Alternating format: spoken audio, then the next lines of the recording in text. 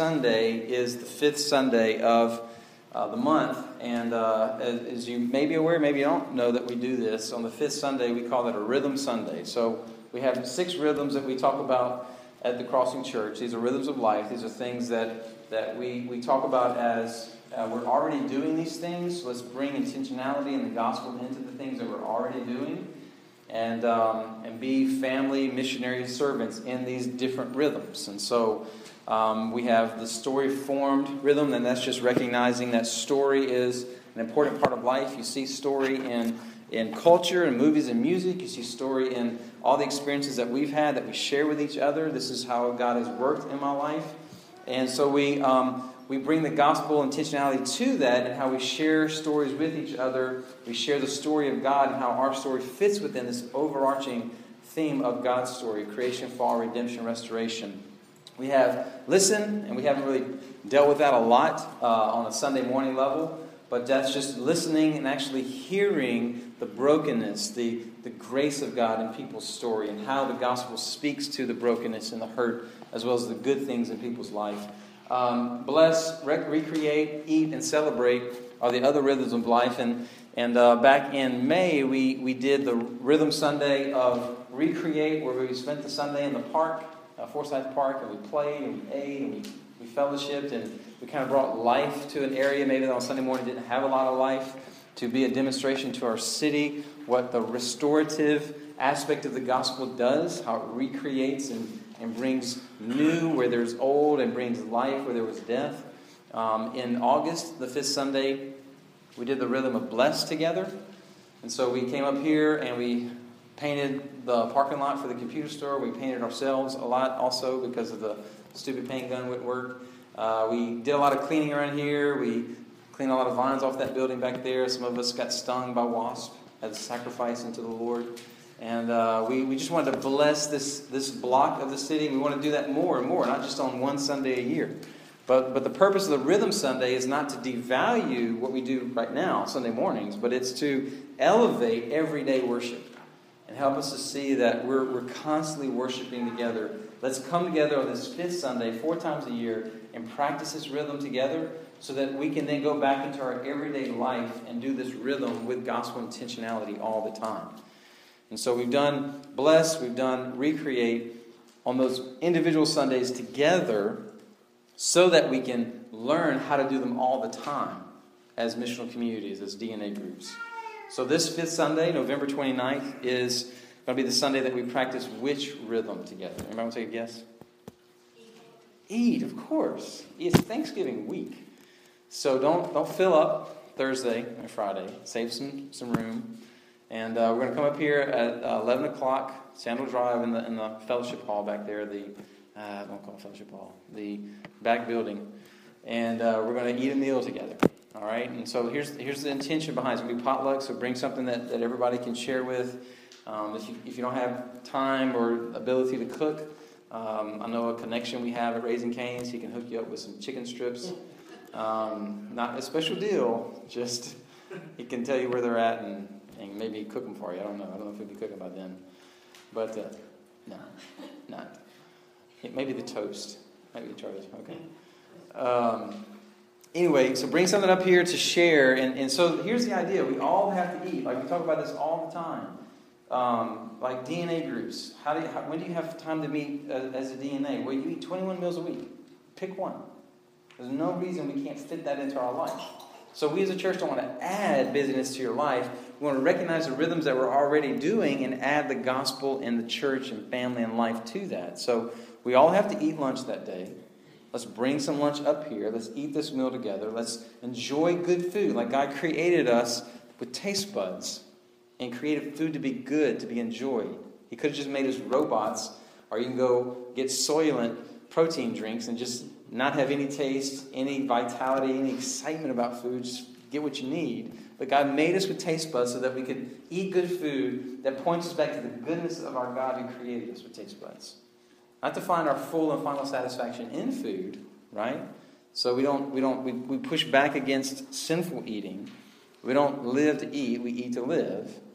But let's enjoy a good meal together, being thankful for the God who created us and blessed Bless the companies that made the meal, that grew the chickens, that raised the chickens. You don't really grow chickens, but that raised the chickens or grew the plants and harvested them. And the companies that turn that into products that we can consume with joy.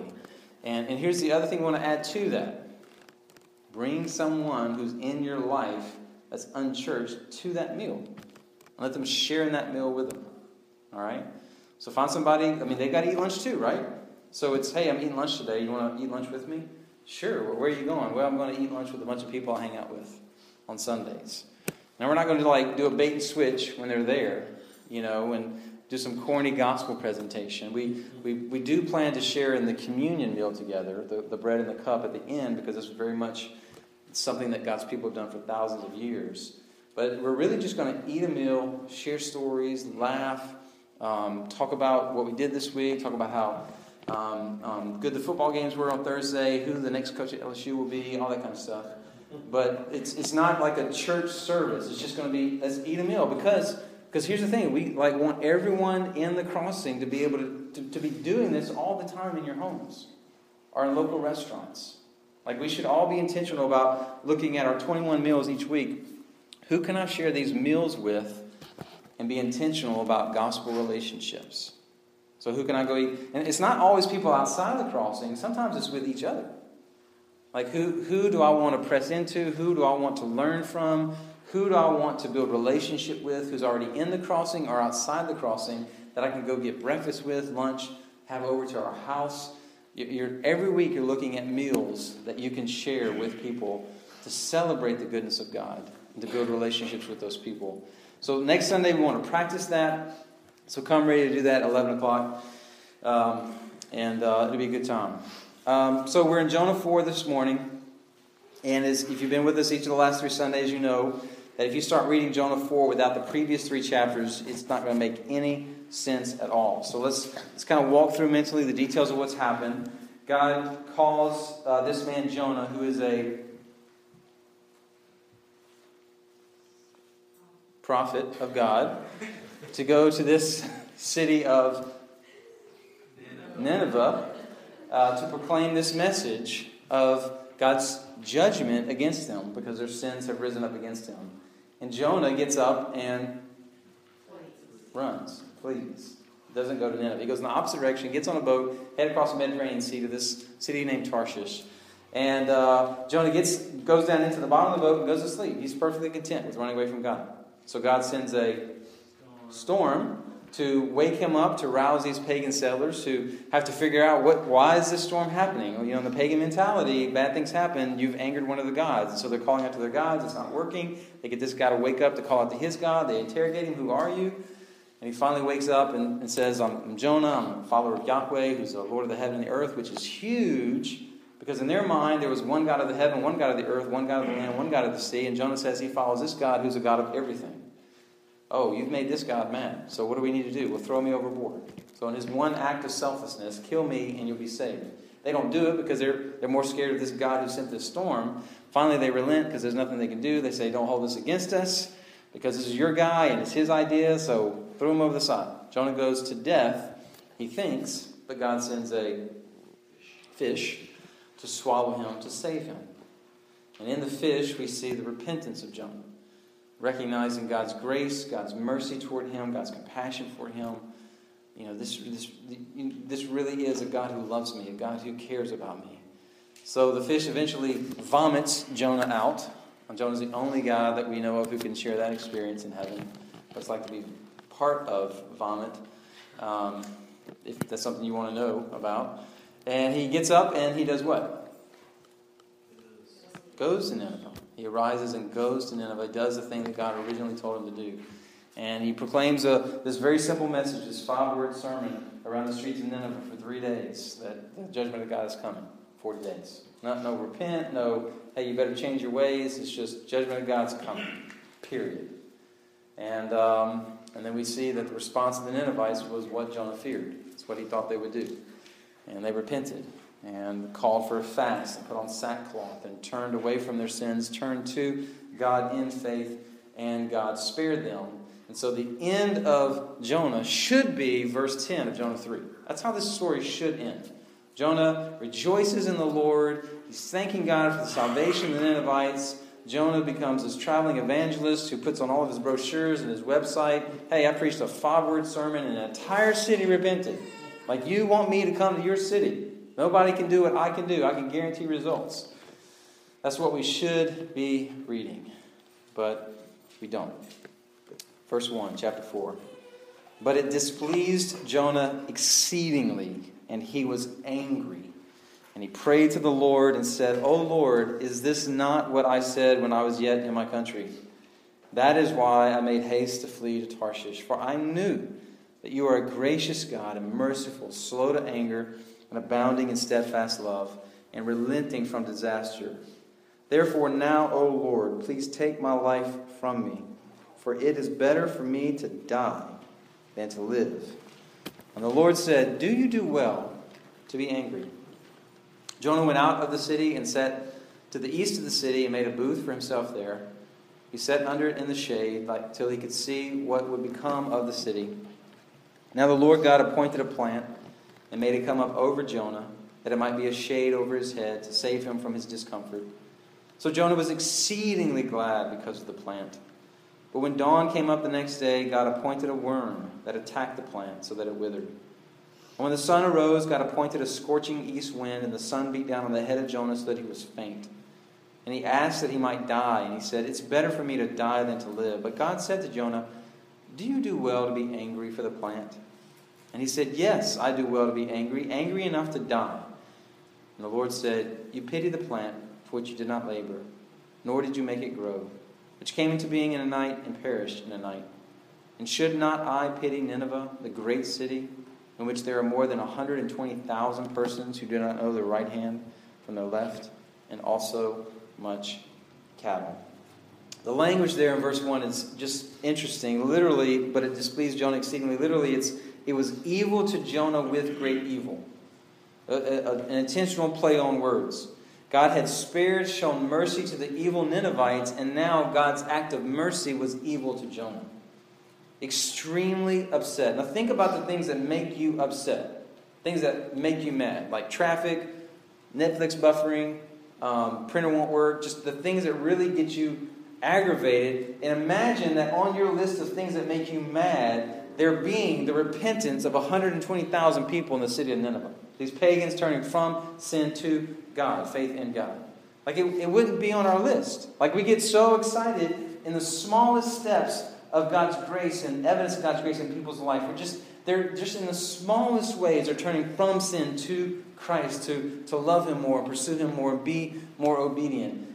We can't even imagine what it would be like to see an entire city turn to faith in God. So naturally the question is why? Why would Jonah be so upset about something that those who proclaim God's word, the people of God, would be really excited about? Well, at best, you might say Jonah was very passionate about the nation of Israel and their devotion to God. And maybe he was hoping that if God would judge the Ninevites, he could go back to the Israelites and say, look, I was just in Nineveh and God went all Sodom and Gomorrah on them. So you better listen to me and repent of sins. You better care about obedience and faithfulness to God. Because he still does those things like he did back in Genesis. Maybe his zeal for the Lord, his zeal for God's people to be passionate about the Lord could have caused him to be upset. Maybe at best it's just Jonah's misplaced zeal. That the people of God won't take sin seriously, because if God let off the Ninevites, then why should the Israelites care about sin? If he won't judge those wicked people, then we're God's chosen people. He's surely not going to judge us. Or you might say Jonah was a bit worried about his reputation as a prophet. There's like these Old Testament laws about prophets. So if a prophet says this is going to happen and it doesn't happen, then he's a false prophet, and false prophets are killed. So he's like, look, if he gets back that I proclaimed this prophecy and they didn't die, then I'm a false prophet, and that's not going to look good. You know, I'm near retirement age. I want to kind of retire with ease, and I don't want to lose reputation among the fellow prophets of Israel. So I'm a little bit worried about myself, and maybe he's insecure about his calling as a prophet, and maybe I'm not that good of a prophet. Maybe I'm messed up in some kind of way. Maybe I didn't do a good job sermon prep, and that's why God didn't judge the Ninevites. Some of that could have all been swirling through his mind, but we know for sure that at the root of it all, what Jonah is being disciplined about isn't quite so noble, right? You see, Jonah ran from God to begin with, not because he was worried about his ineffectiveness as a preacher. It's because he knew he was going to be effective as a preacher. He knew that God was going to spare them. He knew that God was going to be gracious and compassionate, not kill them.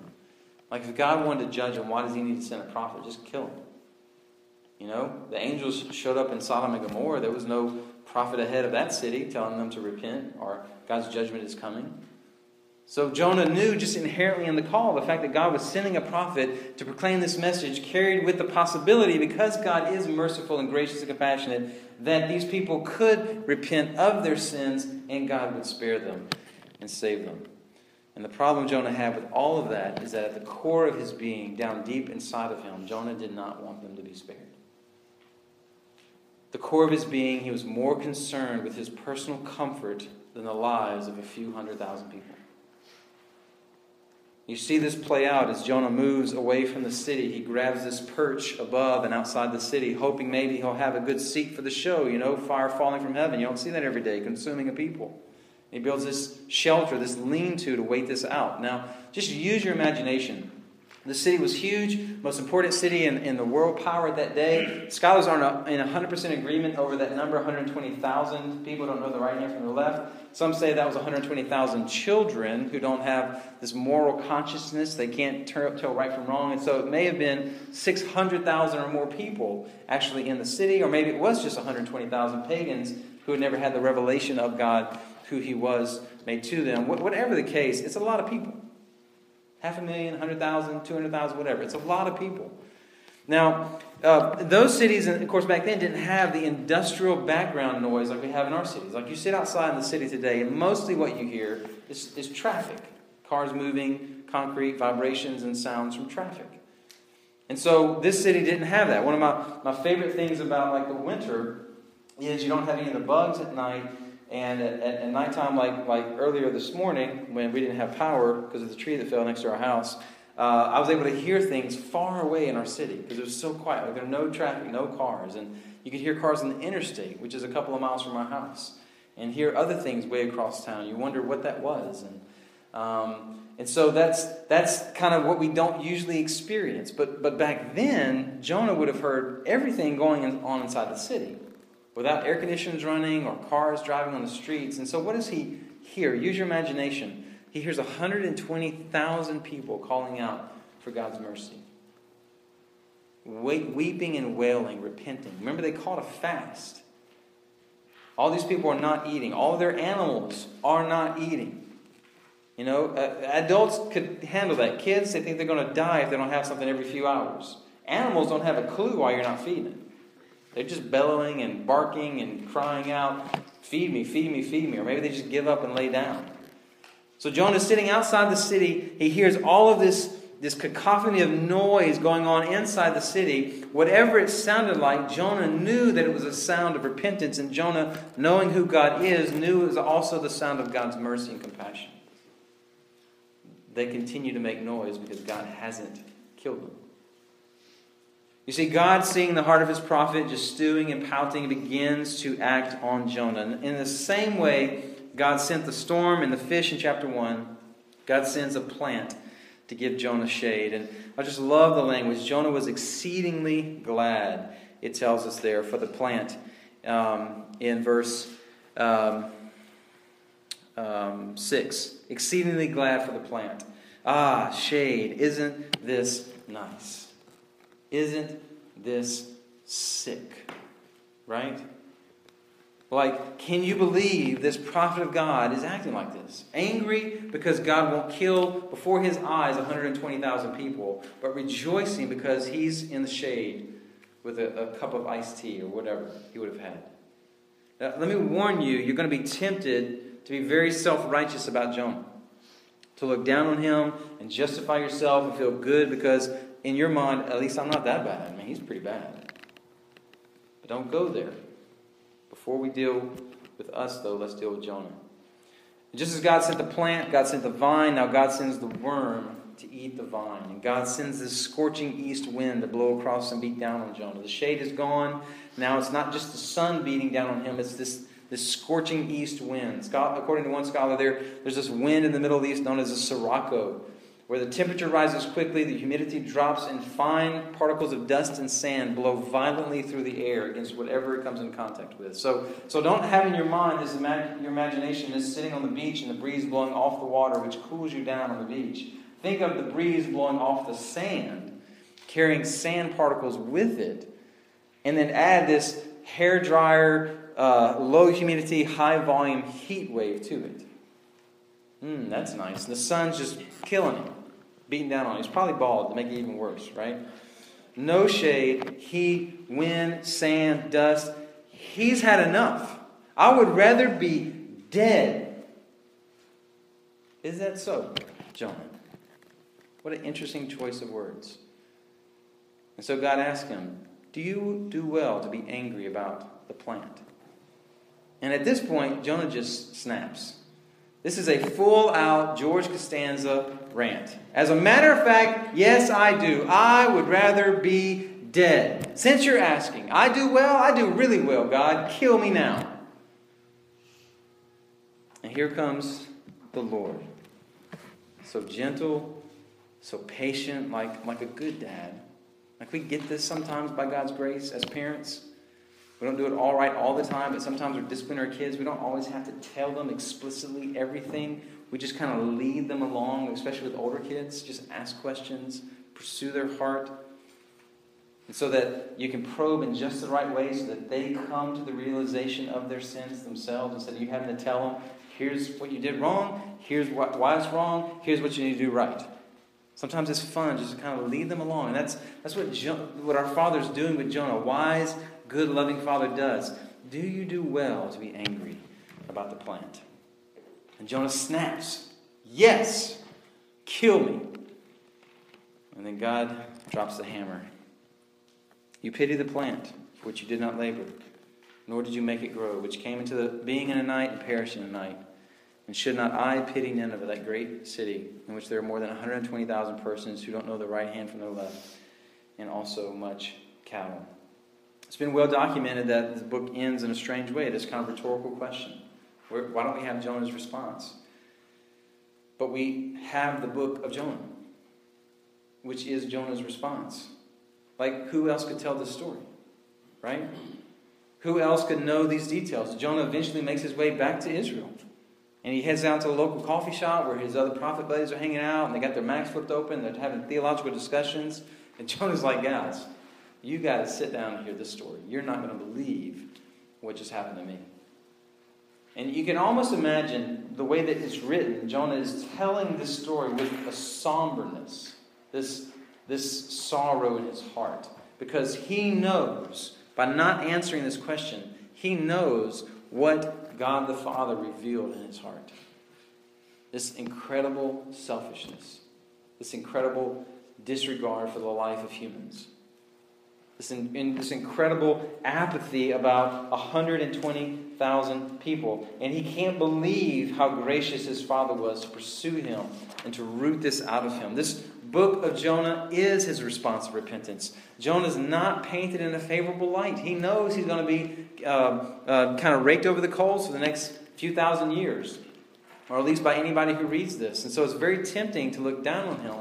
But be careful when you do that.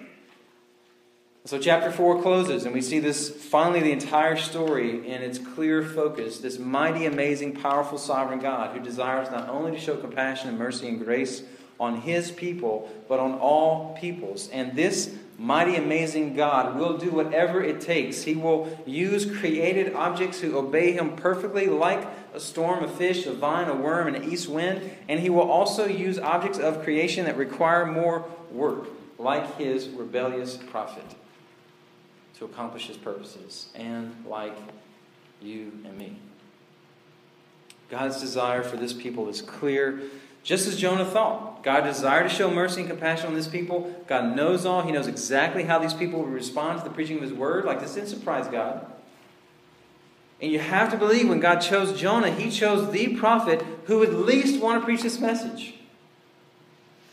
So not only would God get more glory because it wasn't Jonah's love and compassionate preaching for the souls of these people that saved them, so that only God gets the credit and glory for their repentance, but also as a lesson to his people, the nation of Israel. God desires more than just the Jews to know him. And to make this point, I'm going to call this reluctant, rebellious prophet to demonstrate my grace and mercy and compassion to these pagan people. Like, some people seriously think that God's evangelistic heart didn't show up in the New Testament. So in the Old Testament, all God cared about was the Israelites. They're my people, I'm going to keep them, protect them, and kill everybody else. That's not the God of the Old Testament. The problem with that viewpoint is the Old Testament. Right? From Genesis 12, when God promised that through Abraham's descendants, all nations of the earth would be blessed. To Sodom and Gomorrah, when God was willing to spare those wicked cities if just a few righteous people would have been found. To people like Rahab and Ruth, who were both non-Jews, but were not only brought into the community of grace, community of faith that was the Israelites, but they were actually brought into the genealogy of Jesus. Rahab, a Canaanite prostitute. Ruth, a Moabite woman. To the Syrian commander Naaman, who was brought to the people of God to be healed in the Jordan River. All through the Old Testament, you have these small examples of God desiring to save not just his people, but people outside of the Jewish realm. And his people, in fact, were created to be a light among the Gentiles. So that the Gentiles would see in the distinctiveness of the Jews, in their devotion to God, in their obedience to his commands, their distinctiveness, they're not worshiping idols, they're not sacrificing their children to false gods. In their distinctiveness, they would see this one true Yahweh God above all other false gods, and they too would repent and become a follower of Yahweh. That was God's desire. It's what God wanted to accomplish. In fact, when they failed to show their distinctiveness, when they began to worship idols and false gods just like the pagan cultures, is when God disciplined his own people, eventually leading to their exile and their conquering as a nation, being conquered. And worse yet, God's people in the Old Testament thought they still had God's favor simply because they were Jewish. They had this bloodline, and all of the people only deserved God's wrath and condemnation. And so this story, for many reasons, but for one reason for sure, exists to show God's desire to show mercy and grace to all people. The most noble characters in this story was not the Jewish prophet of God. It was the pagan sailors, the pagan people of Nineveh. They're the most noble characters in this story. Don't miss this. God knew that. He knew Jonah was a mess, yet called him. Could it be possible sometimes God calls us to situations where we're not always as successful as we think we should be in order to declare truths about him to the world around us? Could it be possible that God will sometimes call us to do things that we think are awful, uncomfortable, difficult, things we want to run away from, so that through the messiness of how we try and fail to obey God, he is glorified. He accomplishes his purposes and his work. Could it be possible that God calls us to do things where it doesn't always work out the way we think it's going to work out, because God has a plan bigger than our emotions or our security or our well-being? You see, God's desire for all nations, all peoples, is to show mercy, grace, and compassion. Israel didn't get that as well then. I think we theoretically get it. But for some of us, that's all it is a theory. It's just an idea. Of course God desires all people to be saved. Of course God wants the gospel to go to all nations. Nations, not geopolitical nations, but we're talking about people groups. And so there's thousands of people groups that still aren't reached with the gospel. So we sit in churches in America especially, and we say, yeah, of course that's what God wants. In theory. But how is it showing up in practice? You see, our mission as a Crossing Church is not just in Monroe. Monroe is our primary mission field because we spend about 99% of our life here in Monroe, and it should be our primary mission field.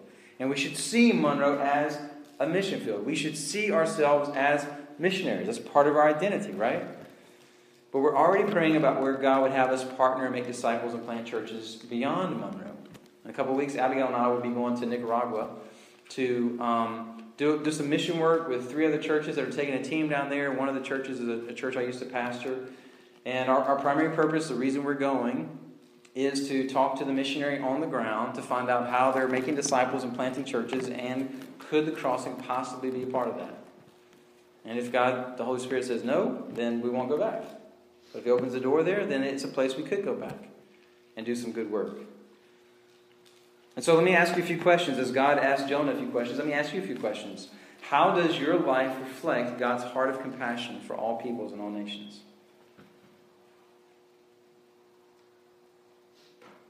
How do your prayers, your giving, your going reflect God's heart for all peoples and all nations?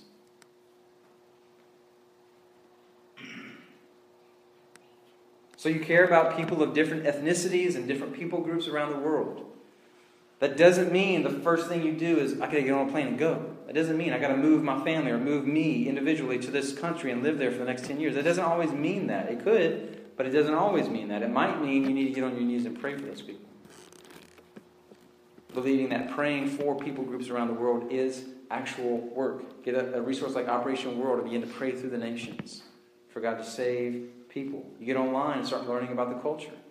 You find people in our city who are common to those cultures or like those cultures, maybe people from those cultures, and begin to interact with them and build relationships with them to learn about those people groups and share the gospel with the people from those cultures who are here already, instead of hopping on a plane and flying around the world.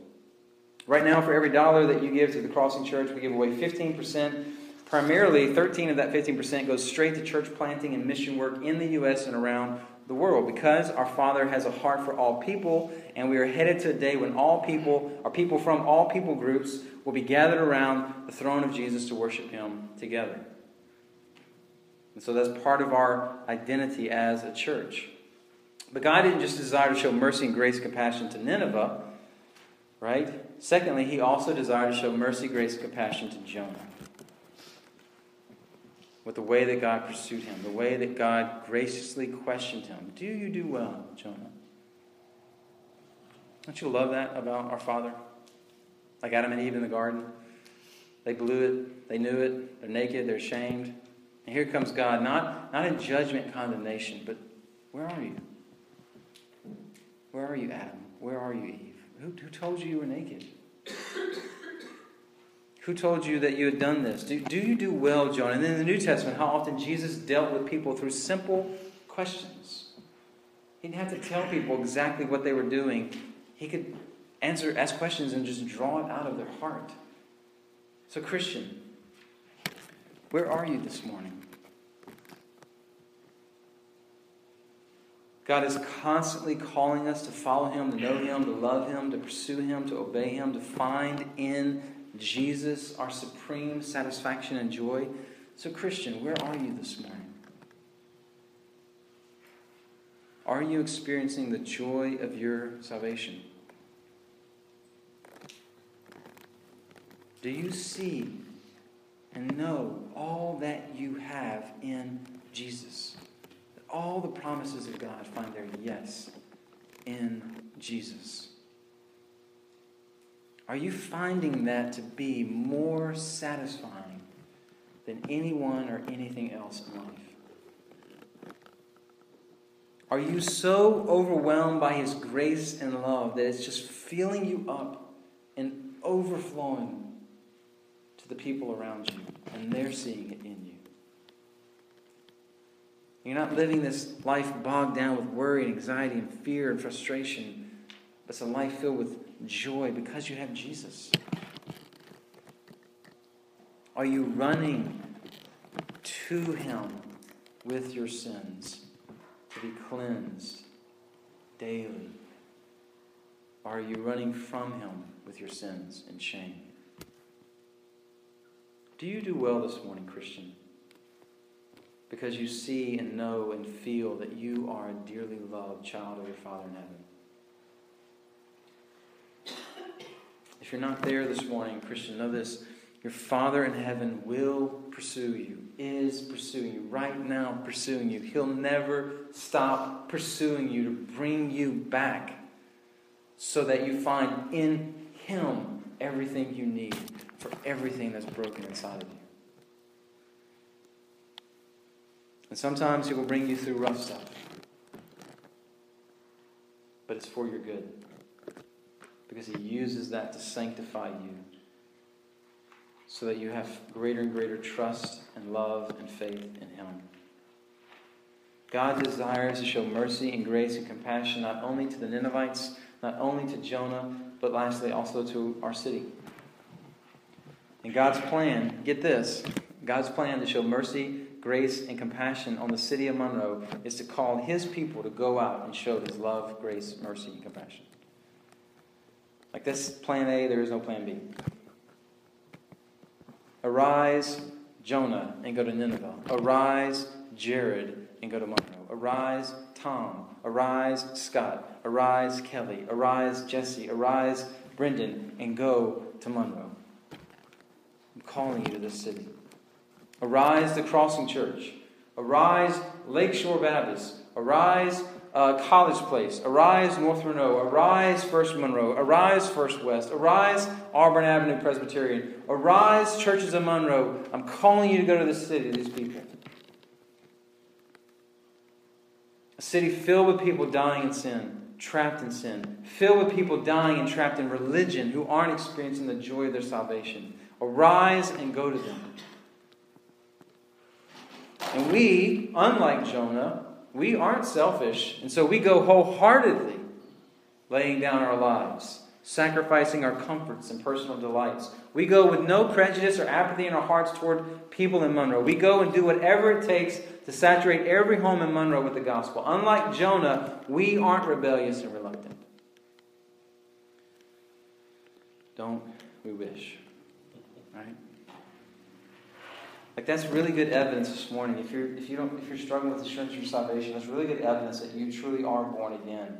Is if there is this angst, this longing inside of you, like, yes, I want to go. I know you're calling me. I want to go. That's who I want to be. I have this desire to be this gospel witness to the people in the city of Monroe. I know I fail, but man, I'm bent in that direction. That is the arrow of my life.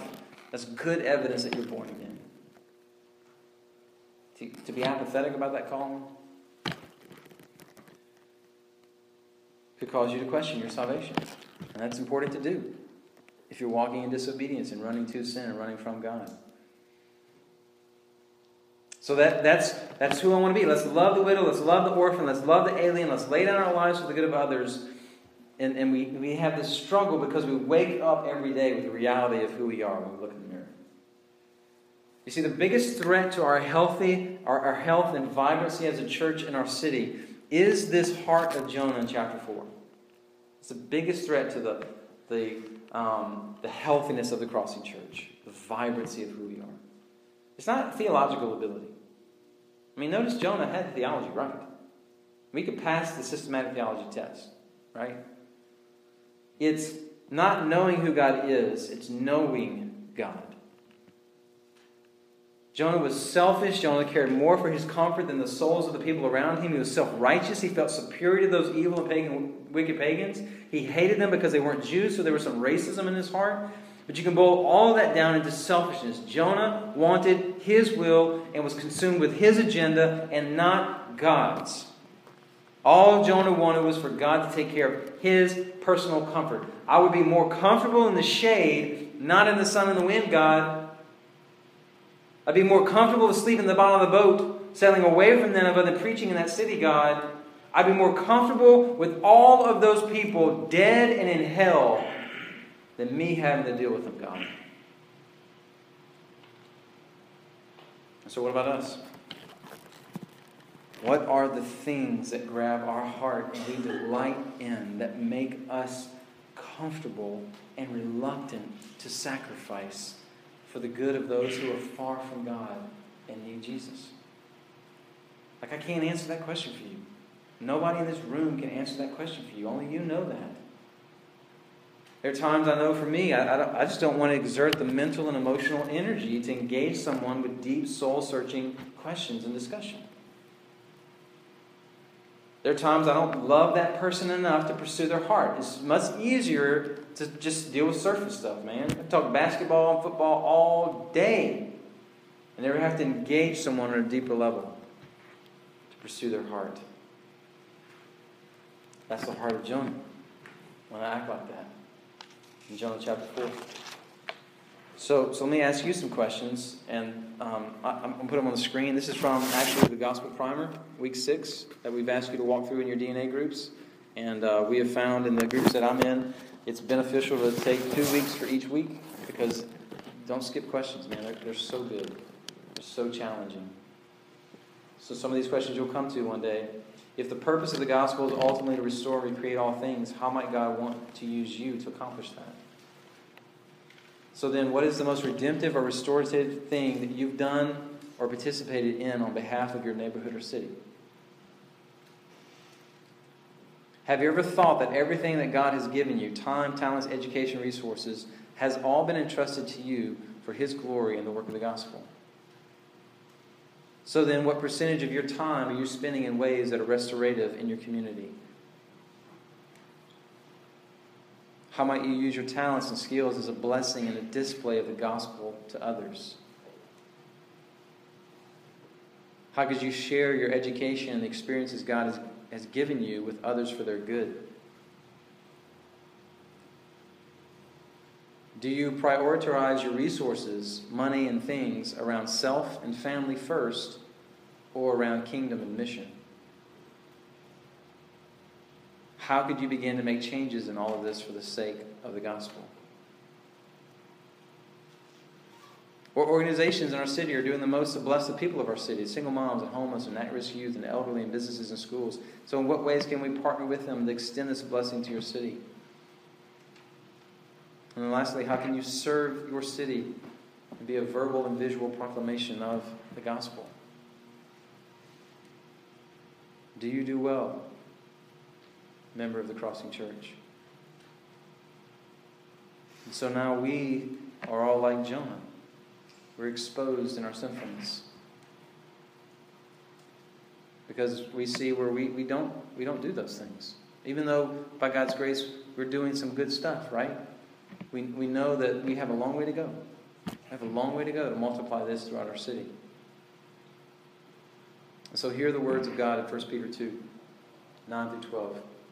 You are a chosen race, a royal priesthood, a holy nation, a people for His own possession.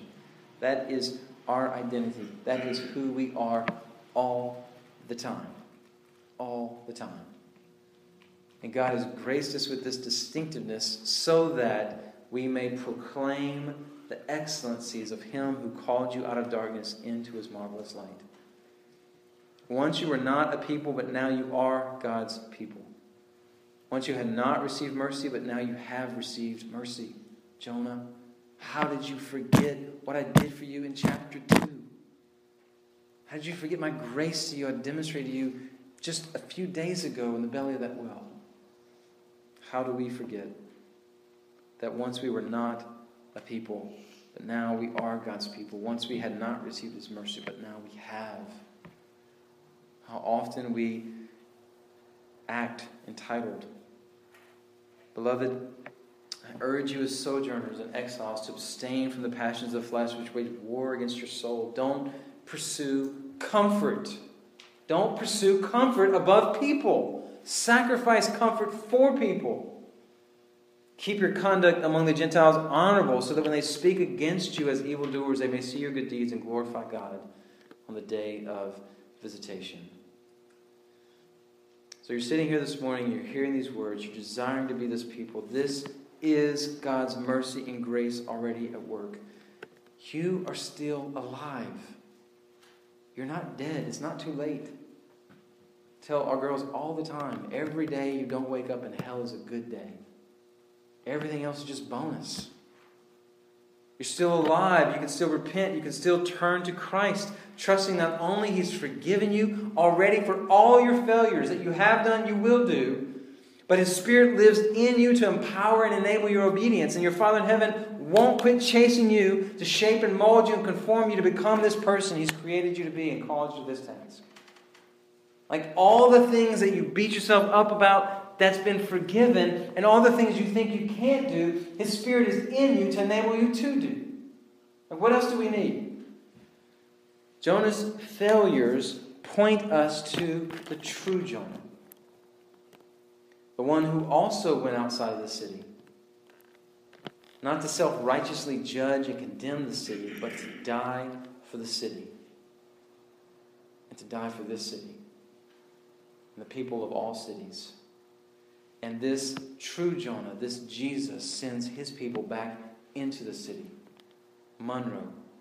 For us to lay down our lives for the good of others. That they would know and believe and see Jesus as better than anyone or anything else. And that in Jesus they would find life and joy that is incomparable. And we would sacrifice comfort because we love our city and we love the people of our city. Not because Monroe is the coolest city ever on the face of the earth. Because we have all the cool things. Or because Monroe in some way deserves it because we have amazing stuff. Not because there's anything like that. But because our sovereign God has sent us to this city. Because he sent us to this city, this is where we lay down our life. For these people. We love them because our Father in heaven created them. And he loves them. And so we rise. And we go. Father, we're thankful for your grace and mercy. Just what you worked through the prophet of Jonah. How you discipline those you love. You didn't just leave him in his brokenness and his sinfulness. And you do the same with us. You call us to salvation. You call us to be sent. You send us out. You enable us to do things we can't do in our own power. And when we fail, your sacrifice covers all of our sins. And somehow, in amazing ways we can't even imagine, you use a very imperfect and broken and selfish, comfort-seeking people to accomplish your work in this city so that you would be glorified, so that your name would be known. And we thank you that we're a part of that. Now, Father, I ask that you would help us this morning to repent where we need to repent, to be encouraged where we need to be encouraged, to be convicted where we need to be convicted, and to find in Jesus everything we need. He is our life. He is our hope. He is our joy. Thank you for putting us together as a people to do this together. We ask in the mighty, strong, powerful name of Jesus. Amen. In a moment, we're going to read a prayer for this week.